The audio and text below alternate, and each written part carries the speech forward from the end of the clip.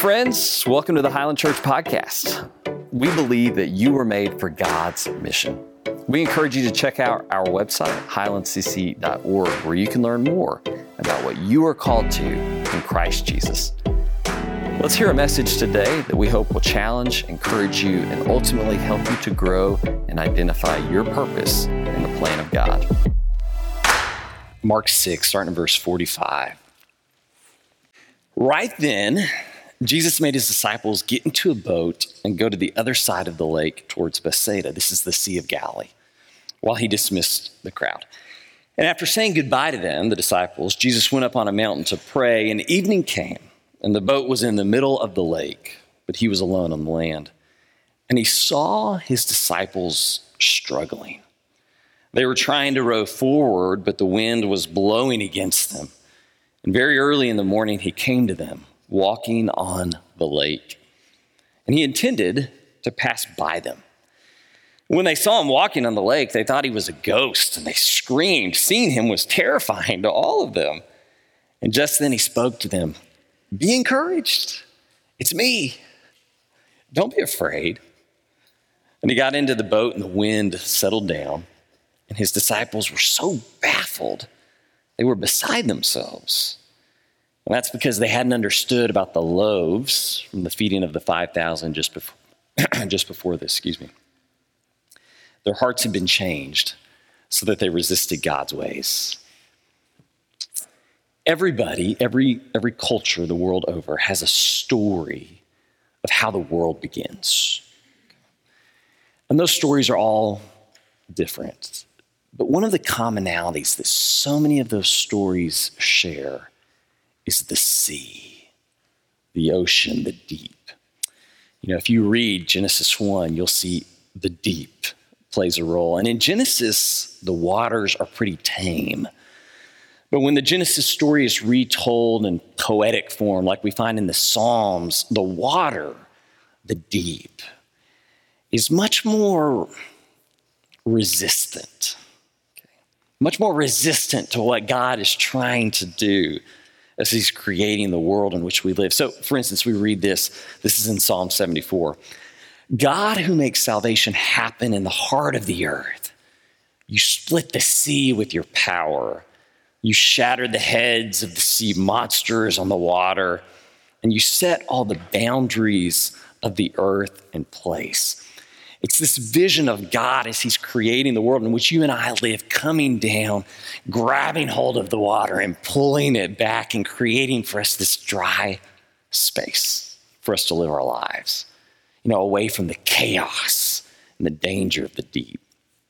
I remember 10 years ago when I came to interview for this job, David Ralston picked Lindsay and I up from the airport, and he takes us, we got a few minutes to spare before a meeting that night.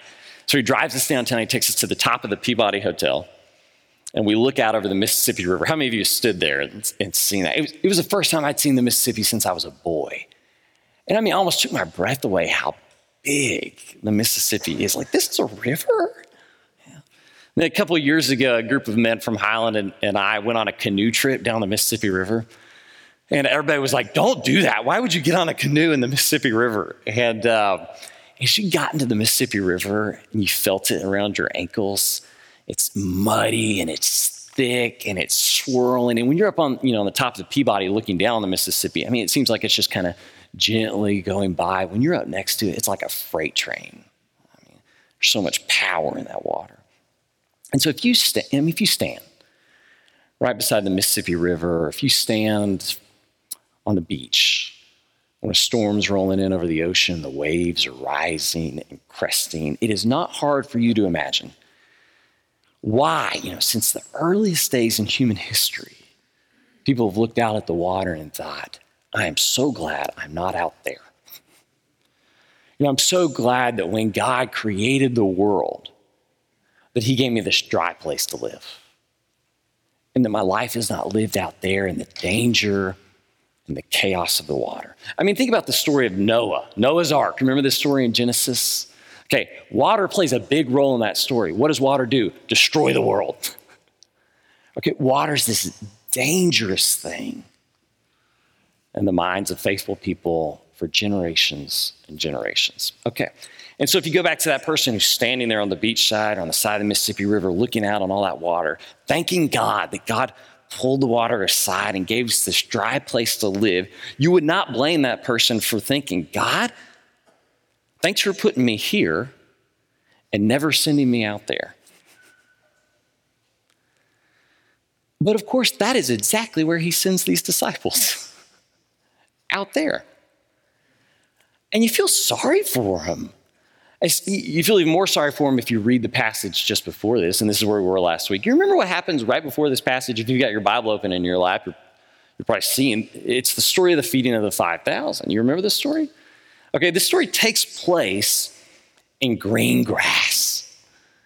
Remember, we're told that they're having a banquet on the green grass. There's not enough food to feed 5,000 people. Jesus takes a little bit of bread, a little fish. He starts breaking it, dividing it up among all these people, and there's more than enough for everybody to eat. They're having this banquet on the green grass, and we talked about it last week. That reminds us of Psalm 23, the Lord's my shepherd, I lack nothing.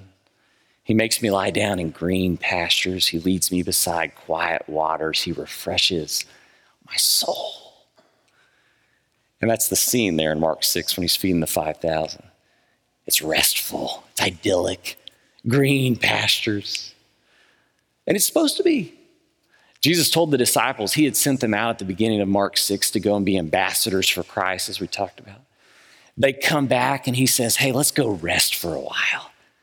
I want you guys to just rest for a while. That's what I want. So he takes them to this green grass. They lay down. There's 12 basketfuls of leftovers. Their bellies are full. They're leaning against the baskets. You can just see them. Oh, I ate too much. They're just resting there in the green grass. And then we're told right then he sends them out. He tells them to get into the boat and go. Right then. And probably they're not surprised. The disciples had already been sent out, kind of when they weren't yet ready for it. And this is another moment, so maybe they're coming to expect this from Jesus. But the difference, okay, if you sit down this afternoon, you read Mark 6, and it starts with the first time Jesus sends the disciples out. And then you get to this at the end of Mark 6, the second time he sends the disciples out. You want to know what the big difference is between the two? The first time he sends them, they're on dry ground. They go out and he says, you're going to encounter difficulties out there. There's going to be people who reject you when you go out as my ambassador. But you know what? It's as easy as this. Just shake the dust off your feet when that happens, the dust from the dry ground, and keep walking somewhere else. You're on dry ground. You're on terra firma. It can't be that bad. You're not going to drown. But this time, the second time, he sends them out into the water. And sure enough, they're out there in the water, and the sun sets and darkness finds them. The winds start blowing, the waves start rising, and they think they're going to drown. He looks out and he sees his disciples struggling. I'm walking with this young dad right now. He's a single dad, and I tell you what, he is a great dad. I mean, just does everything he can for his kids. He's a great dad. He also loves the church. And he pours himself out as a servant for his church, and he loves God. And every morning he gets up early. He pours into God's word. He prays all day long. He prays without ceasing, like Paul tells us to do. And this guy loves the Lord. He is following. If you talk to him, he'll tell you he is doing everything he can to do what God's calling him to do, to go where God sends him. He calls me up the other day. He said, Eric, why am I so lonely? I'm doing what God wants me to do. Why is it so hard? Life is a struggle. Am I doing it wrong? Some of you know, and we've talked about them many times, Jab and Becky Mesa. Jab and Becky are our missionaries in Papua New Guinea. They lead the Melanesian Bible College, which you all support through our Life Giving Sunday twice a year. And if there's two people on this planet who go anywhere God sends them, it's Jab and Becky Mesa. I mean, they have spent decades in ministry in Papua New Guinea, crisscrossing that mountainous island in this old Jeep. They have gone so many miles through the potholed mountainous roads of Papua New Guinea that the floorboard of the Jeep literally fell out. Okay, Larry McKenzie, you all know Larry, been minister here forever. He used to be riding in the front, and he'd get splashed with mud from the floorboard. And I didn't feel bad for him because at least he was riding shotgun. I was in the back bouncing around in that thing. Okay, if there are two people who have gone anywhere God has sent them their whole lives, it's Jab and Becky Mesa. So they're in Papua New Guinea right now. Papua New Guinea is really struggling with COVID-19, and they also are struggling with malaria, which is this constant battle there. Jab had malaria recently, knocked him down, so I reached out to him, and I got this email back. I was going to tell you about it. Just listen to what he said. Look at this. Thank you, brother, for checking in. The current update, I lost 3 cousins, COVID-19 suspect, and a Christian brother whose family asked me to conduct services yesterday, which I did. And I got news that another brother, Sam Reho, who was one of our NBC grads from years ago from Palm, passed away. He was like a father to me. And about a few minutes ago, Becky got news that her brother-in-law passed away this morning in Kimbe. And another student got word that his dad passed away last week. 3 teachers at NBC, 3 teachers, Miyamo, Michael, and Joe, are down sick and not teaching the past 2 weeks and now into the 3rd week. Arthur and I are filling in for all the classes. I'm feeling better. I'm working on staying fit and healthy, teaching my classes, attending to other student needs. Prayers we covet, and we thank you for praying. Please let the church know. We love and appreciate you all dearly. Becky is hurt, but teaching her class and keeping the office with love and commitment. God bless. Prayers, Jab and Becky. When we follow, when we go where God sends us, sometimes we find ourselves in the middle of the sea. And life is hard, and the deep reaches up, tries to pull us under. And the temptation is to think that when my life is hard, when I feel like I'm going to drown, it's because I've taken a wrong turn. That if I was actually following where God was sending me, then my life would be good. I wouldn't be encountering these waves and these winds. Right? My favorite preacher, Charles Spurgeon, he talked about this passage, and I think he's right. This is what he said. 2 sentences, maybe a better sermon than I'll preach today in these 2 sentences. Their sailing was not merely under his sanction, but by his express command. They were in the right place, and yet they met with a terrible storm. I mean, can you hold those 2 things together? They were in the right place, and they met a terrible storm. Both of them. If that's true, if in following and going where Jesus sends me, my life can still be terribly difficult, okay, what do I need to know? I think that's where this passage really comes to life for us. So let's dive in. Let's pull a couple strands out of this passage. Did you notice that as soon as they begin to struggle, what we read is that Jesus saw his disciples struggling. He saw his disciples struggling. All right. Just to be clear, this is not Jesus on the beach, and them a couple hundred yards away. And he's like, yeah, I think I can see them. Okay. The scholars who've looked at this passage have concluded a couple things. One, this is nighttime. At this point, it's dark. If he's up on the mountainside and they're in the middle of the water, they're something like 4 to 6 miles away. And he sees them struggling.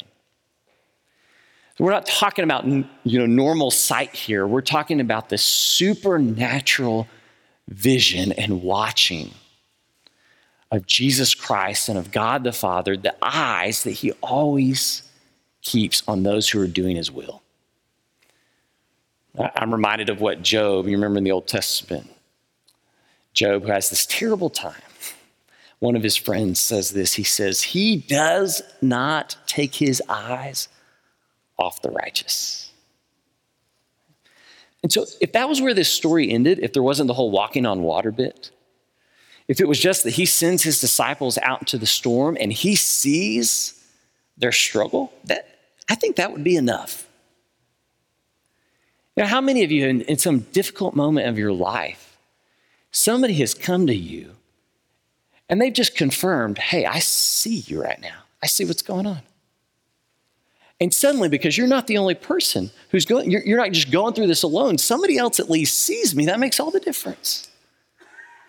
Lindsay and I watched this TV show for years, and in the show, there's the grandparents who've been married 40 some odd years, and their marriage has just been really terrible. The husband is just kind of stubborn and cranky all the time and kind of overlooked his wife for 40 years. And at one moment in the show, he finally looks at her and he says, I hear you and I see you. It's like suddenly 40 years of problems just resolved. He sees her. It's a powerful thing to be seen when you're struggling. But that's not where the story stops. It keeps going. He comes to them. Look at this. Very early in the morning, he came to them walking on the lake, intending to pass by them. Isn't that last part a little curious? Like, okay, you're going to go through the trouble of walking on the water. Couldn't you stop? Hang out for us? And we're struggling here. What's that about? Okay, here's what we think about this passage. We're pretty sure this is an allusion to at least two really important scenes in the Old Testament, one with Elijah and the other with Moses. Let's look at the one with Moses. You remember this in Exodus when Moses, who's is God's man that he's chosen to deliver his people from Egypt. Moses asked God, can I see your glory? He says this, he says, please show me your glorious presence. And the Lord said, well, I'll make all my goodness pass in front of you. But you can't see my face because no one can see me and live. And the Lord said, so here's a place near me where you'll stand beside this rock, and as my glorious presence passes by, I'll set you in a gap in the rock, and I'll cover you with my hand until I have passed by.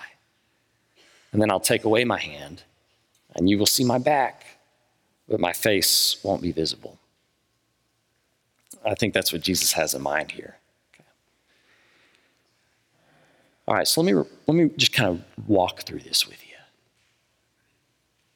Jesus sees his disciples in the middle of the sea struggling. And he concludes the most important thing for them right now is not rescue. The most important thing for them in their moment of struggle is that they see my glory. So I'm going to pass by. Now, we're doing this exercise in our staff meetings right now. Buster's leading this, where every staff member shares a hero of theirs, what he calls a happy, something good in their life, and a hardship. And we've laughed so much as we've talked about those heroes and the happies. But when we talked about those hardships, I've known these staff members for 10 years, and I've heard things in there that I didn't even know, things they've gone through. Just difficult times, cancer and loss and sadness. And I'll tell you, even staff members at a church who talk about these hardships, none of us are like, I wish I could go back to that time. How many of us, when we're in the middle of a hardship, are thinking, wow, this is great? No. We want God to pluck us out of there. If God won't come down and part the waters and let us walk through on dry ground, we want him to send in the Coast Guard with the helicopter and lift us up out of there. Or pull me out of the hardship. That's what we want Jesus to do. That's what these guys want Jesus to do. They don't want him to pass by. They want him to come and pluck them out of the storm and the sea. And what Jesus thinks they need more than rescue is just to see his glory. When you're suffering, you just need to see my glory. The early church, these people who were just fearlessly, courageously going to the ends of the earth for the sake of the good news of Jesus Christ, suffered the whole time. Persecution upon persecution. You know what Peter said to them? You remember this? He said, rejoice. Rejoice as you share Christ's suffering. You share his suffering now so that you may also have overwhelming joy when his glory is revealed. My suffering, his glory. Jesus says that's all you need. Well, let's go back to that bit about walking on the water. Let's not skip that. So remember when we started thinking about creation and the role that the water, the deep, has always played in the creation stories the world over, including the story we find in this book. Okay.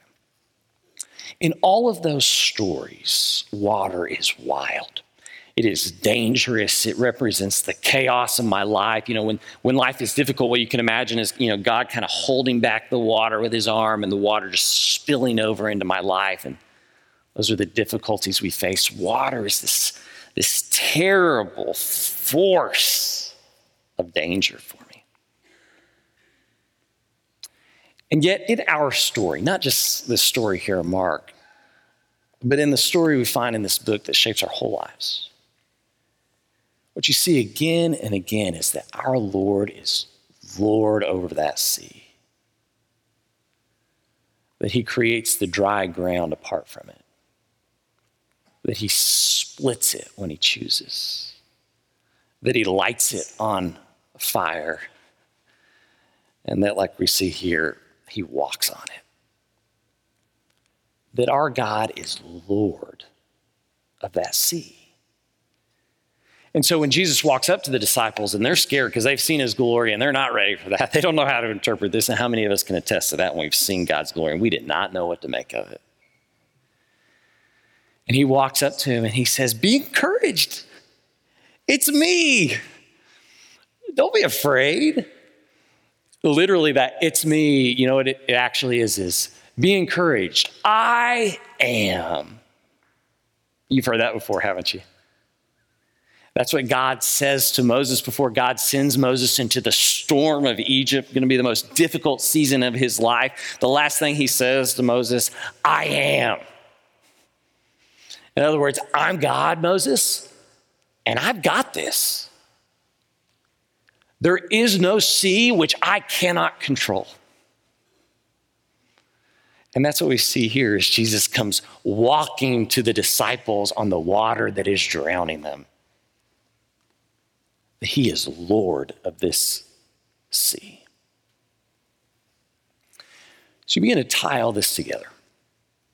And you remember that they don't find themselves on this sea by their own choice, but by his command. That they have gone where he has sent them. They've been obedient to his calling in their life, and they have found themselves in the middle of the sea, struggling. And here's what we believe. As he comes walking to them on that sea, here's what we believe. That he is Lord of the sea he sends me on. And if I believe that he is Lord of the sea he sends me on, then I'm not afraid. Then I will go where he sends me. And as I go and I enter those times of suffering and difficulty where it feels like I might drown, either I am going to be rescued or I am going to see his glory, and maybe not both, but whichever it is, it's good for me. And so I'm going to go where he sends me, trusting in why he sends me, trusting in the one who sends me, because he and only he is Lord of the sea he sends me on. And so I go unafraid.